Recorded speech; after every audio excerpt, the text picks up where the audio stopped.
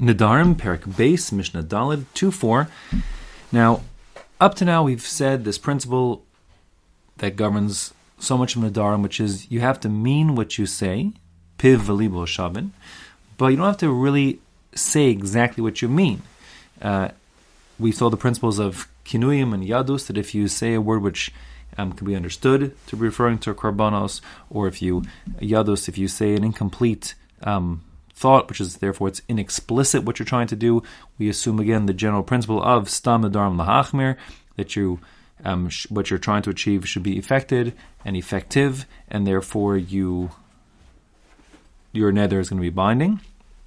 So here our Mishnah is going to talk about a new point, and here we'll actually say that the principle explicitly of stam nedarim lahachmir, which are the first words of our Mishnah, which means an inexplicit neder or generic neder is interpreted to be lahachmer strictly, meaning to be effective.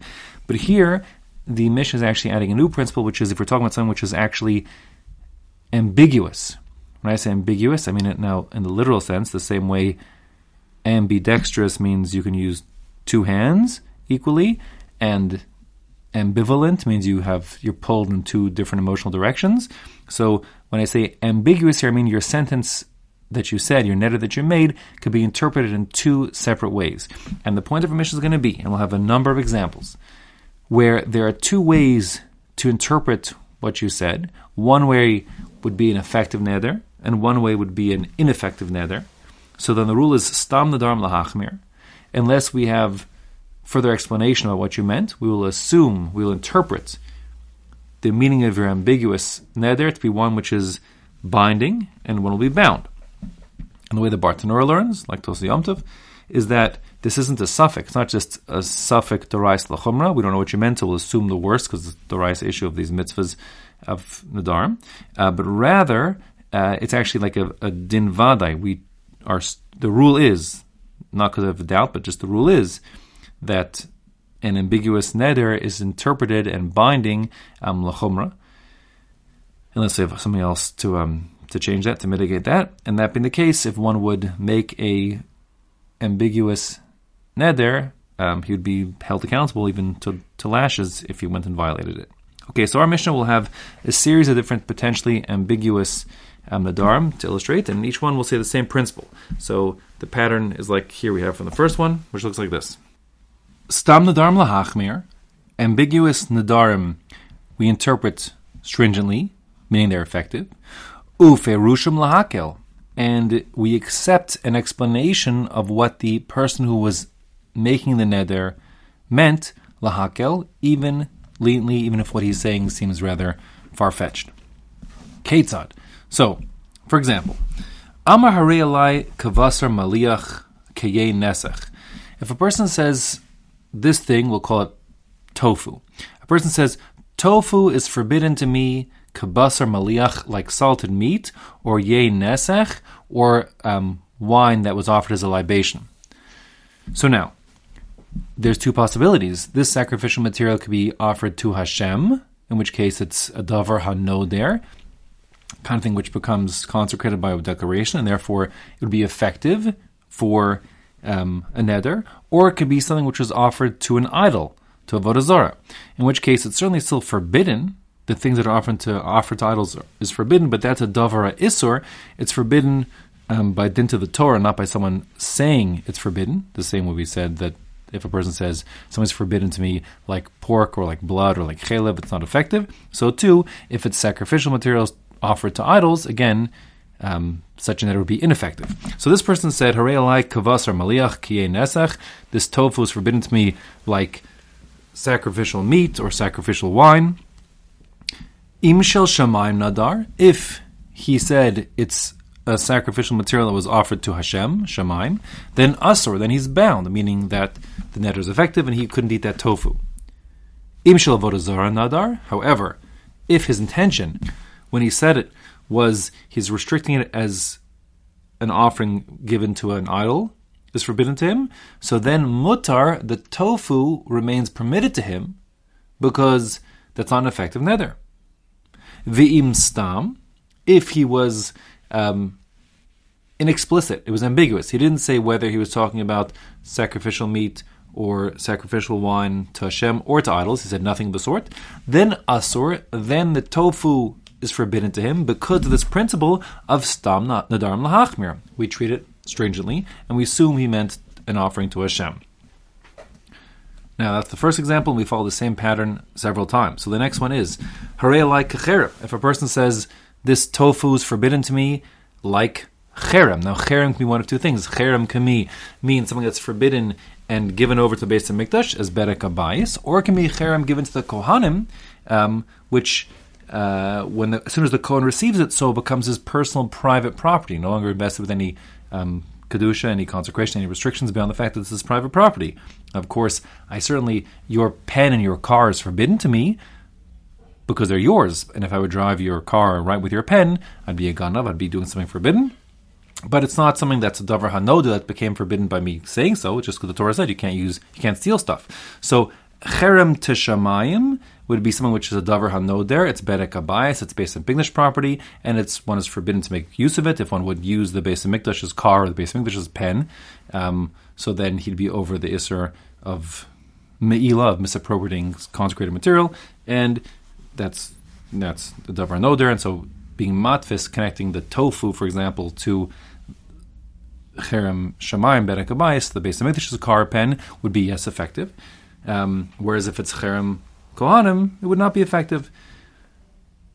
Therefore, the Mishnah says, harei alai kecherem. A person says, this tofu is like cherem to me, meaning forbidden like cherem to me. But he's not explicit if he means necessarily cherem shamayim or cherem kohanim. And therefore, im kecherem shel shamayim, if he says that it was talking about cherem shel shamayim, the Beis HaMikdash is cherem berek habayis, that's a davar hanoder, and therefore asur, the vow is binding, and he can't eat tofu.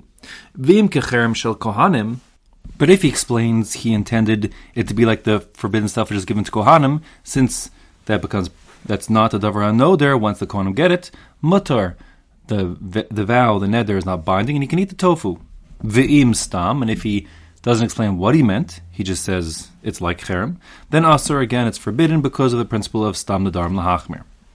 Okay, the next case, if he says harei alai kamaiser, he says this tofu is like meiser to me, meaning he's forbidding it to himself like meiser. Again, meiser could mean meiser as in meiser behema. Meiser behema is one of the 8 categories of zvachim, of animal sacrifices, and it is davar hanoder. Bottom line, I'll come back to that in a moment. Or meiser could refer to agricultural meiser, like meiser rishon that goes to the Levi, etc. In which case it's not. It could be a davar mutter according to halacha. We paskin that meiser rishon is actually permitted to be eaten by a non-Levi, but even according to Reb Meir holds it's aser. So it's a davar aser, but it's not a davar hanoder, and therefore would not be effective if he meant like meiser, agricultural meiser. So the Mishnah says harei alai meiser. He says this tofu is forbidden to me like meiser. Im ka meiser behema nadar. If what he means, he says, is like a meiser behema, the tithe of animals, so then asur, the tofu is forbidden to him because meiser behema has a status of davar hanoder. I'll explain more in a moment again. Vim shel goren, but if he says what I meant was agricultural meisres, goren means the threshing floor, so that would be the meiser given to the Levi perhaps as meiser rishon. Then mutter, then the tofu is not forbidden to him, it's permitted to him, because it's not a binding neder. Vim stam, and if he doesn't say what kind of meiser he meant, asur, again, it's binding, because of the principle, once again, of stam nedarim lahachmir. Now, just on the point of meiser behema, so just take a step back. What is meiser behema? I want to discuss for a moment. Meiser behema is the rule that in every year of, defined by the mission in Rosh Hashanah over there, one's livestock, he has to tithe it. What he does, he takes all the sheep or the cows, the goats, he puts them in a corral, and then lets them out one at a time. And as the 10th one and the 20th one, 30th one pass through the corral opening, he daubs it with red paint, and that becomes consecrated as meiser rishon. He says harei zu meiser. He calls it meiser rishon. Meiser behema, and then that animal is brought as an offering. Now, the fact that he says harei zu meiser would tell you that he's davar hanoder. He's just declaring it. But the truth is, technically speaking, the animal becomes consecrated as a meiser behema when it walks through the gate, even if one didn't say the words harei zu meiser. That raises some questions about how this is a davar hanoder. it happens if that one's saying, but still the bottom line is, the Meforshim explain that since he's facilitating this whole setup and he's making them come to the corral one at a time, so he's essentially making the 10th one into Meiser. When they went in, none of them were Meiser. When the 10th one comes out after he sets it up like that, so it becomes Meiser. And that being the case, it's equivalent to Davar Hanoder, and therefore it's effective to be Matvis to Meiser Behema. Good. Now, the last of the series like this, Harelai Ketruma. A person says, this tofu is like truma to me, meaning he wants to forbid it. Now, truma, again, can come in two basic varieties. We could have agricultural truma, the gift to the Kohen, truma gadola or trumas meiser, etc. Or it could be trumas halishka, the donations that were given to the base Hamikdash and kept in a certain chamber there. We'll call back Maseches Shkalim, if you will. So these, think the machzah shekel. These are coins that are given to the base Hamikdash as a gift, and of course it's consecrated by virtue of one declaring it to be such. That's davar hanoder. So truma could be one of the two things, and therefore again the Mishnah says im ketrumas halishka nadar. If he says what I meant was the donations given to be kept in the chamber there as part of like machzah shekel donations to the base Hamikdash, and it's consecrated, that's a davar hanoder, and therefore asur, the tofu becomes forbidden because the neder is effective. Vim shel goren, but if he meant agricultural truma, again threshing floor literally translated, like truma given to the Kohen, well, it's mutter. Again, truma gadola and trumas meiser, okay, whatever, truma gadola is certainly davar asur, like pork, etc., and blood, but it's not a davar hanoder, and therefore the vow is ineffective. Vim stam, if he didn't say what kind of truma he meant, then asur, then the neder is binding, and the tofu is forbidden, consistent with the same principle we said all along about stam nedarim lahachmir, and that's divrei Reb Meir. Now, Rabbi Yehuda is going to disagree. Now, Rabbi Yehuda is going to disagree on this last point.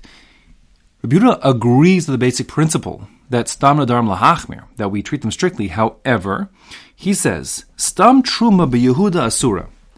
If we're talking about truma, and you don't say what kind of truma you meant, you're talking about a neder that was taken in the area of Yehuda in Judea, the southern part of Israel, near the Beis Hamikdash, where people would give money to the Beis Hamikdash as trumas halishka, or as trumas agorin, giving it to the Kohanim as truma gadol, etc. So then we'll assume lahachmir, and we assume he meant trumas halishka, and therefore it's effective. But begalil muteres, if we're talking about a neder, a vow that was taken in the northern part of Israel, in the Galilee, so then we'd say there's no ambiguity. She'ein anshe galil makirin es trumas halishka. As my kids would say, it's not a thing. In the northern part of Israel, people ein makirin as truma. They don't pay attention. They're not mindful of. They don't do that. No one ever. If you'd ask, in the other case of the Mishnah, you take a survey. Did you mean, when, like, let's say the first example about the libation. Did you mean a libation to Hashem or a libation to Avodah Zarah? So probably 99 out of 100 people would say, I meant to Hashem, of course, but there's an ambiguity, maybe at Avodah Zarah, and so on. Here, what Rabbi Yehuda is saying is, listen, if you interview 100 people about what they meant by this, when they said truma in the Galil, 100 out of 100 would say, I meant truma to the Kohanim. Who talks about truma salishka over here in the Galil? We don't talk like that. We don't say that kind of stuff. And that being the case, Rabbi Yehuda holds that while it's true that if there's an ambiguity, we go l'chumra and are strict. In a scenario where there's effectively no ambiguity, even though the dictionary could allow for truma refer to truma samishka, but no one talks the way over here in this locale. Therefore, Rabbi Yehuda says no ambiguity, and therefore we'd go, in this case, lakula in the north, in the Galil, because they obviously didn't mean that. Okay? So the halach will be like Rabbi Yehuda. Now, the next line of the Mishnah is very, very misleading. It's structured exactly the same way as the previous sentence of Rabbi Yehuda, and it sounds like it's a continuation of what he's saying. Because it says the same way. Look, I'll read them both together so you see how they look like they are exactly one and the same pattern. Again, we say, Rabbi Yehuda Omer Stam Truma BeYehuda Asura. Rabbi Yehuda holds Stam Truma and Yehuda is Asur, it's binding. Begalil Muteris, it's not binding in the Galil. She'ein anshe Galil Makirin es Trumas Halishka. They don't talk like that in Galil. Then it says Stam Charamin BeYehuda Mutarim.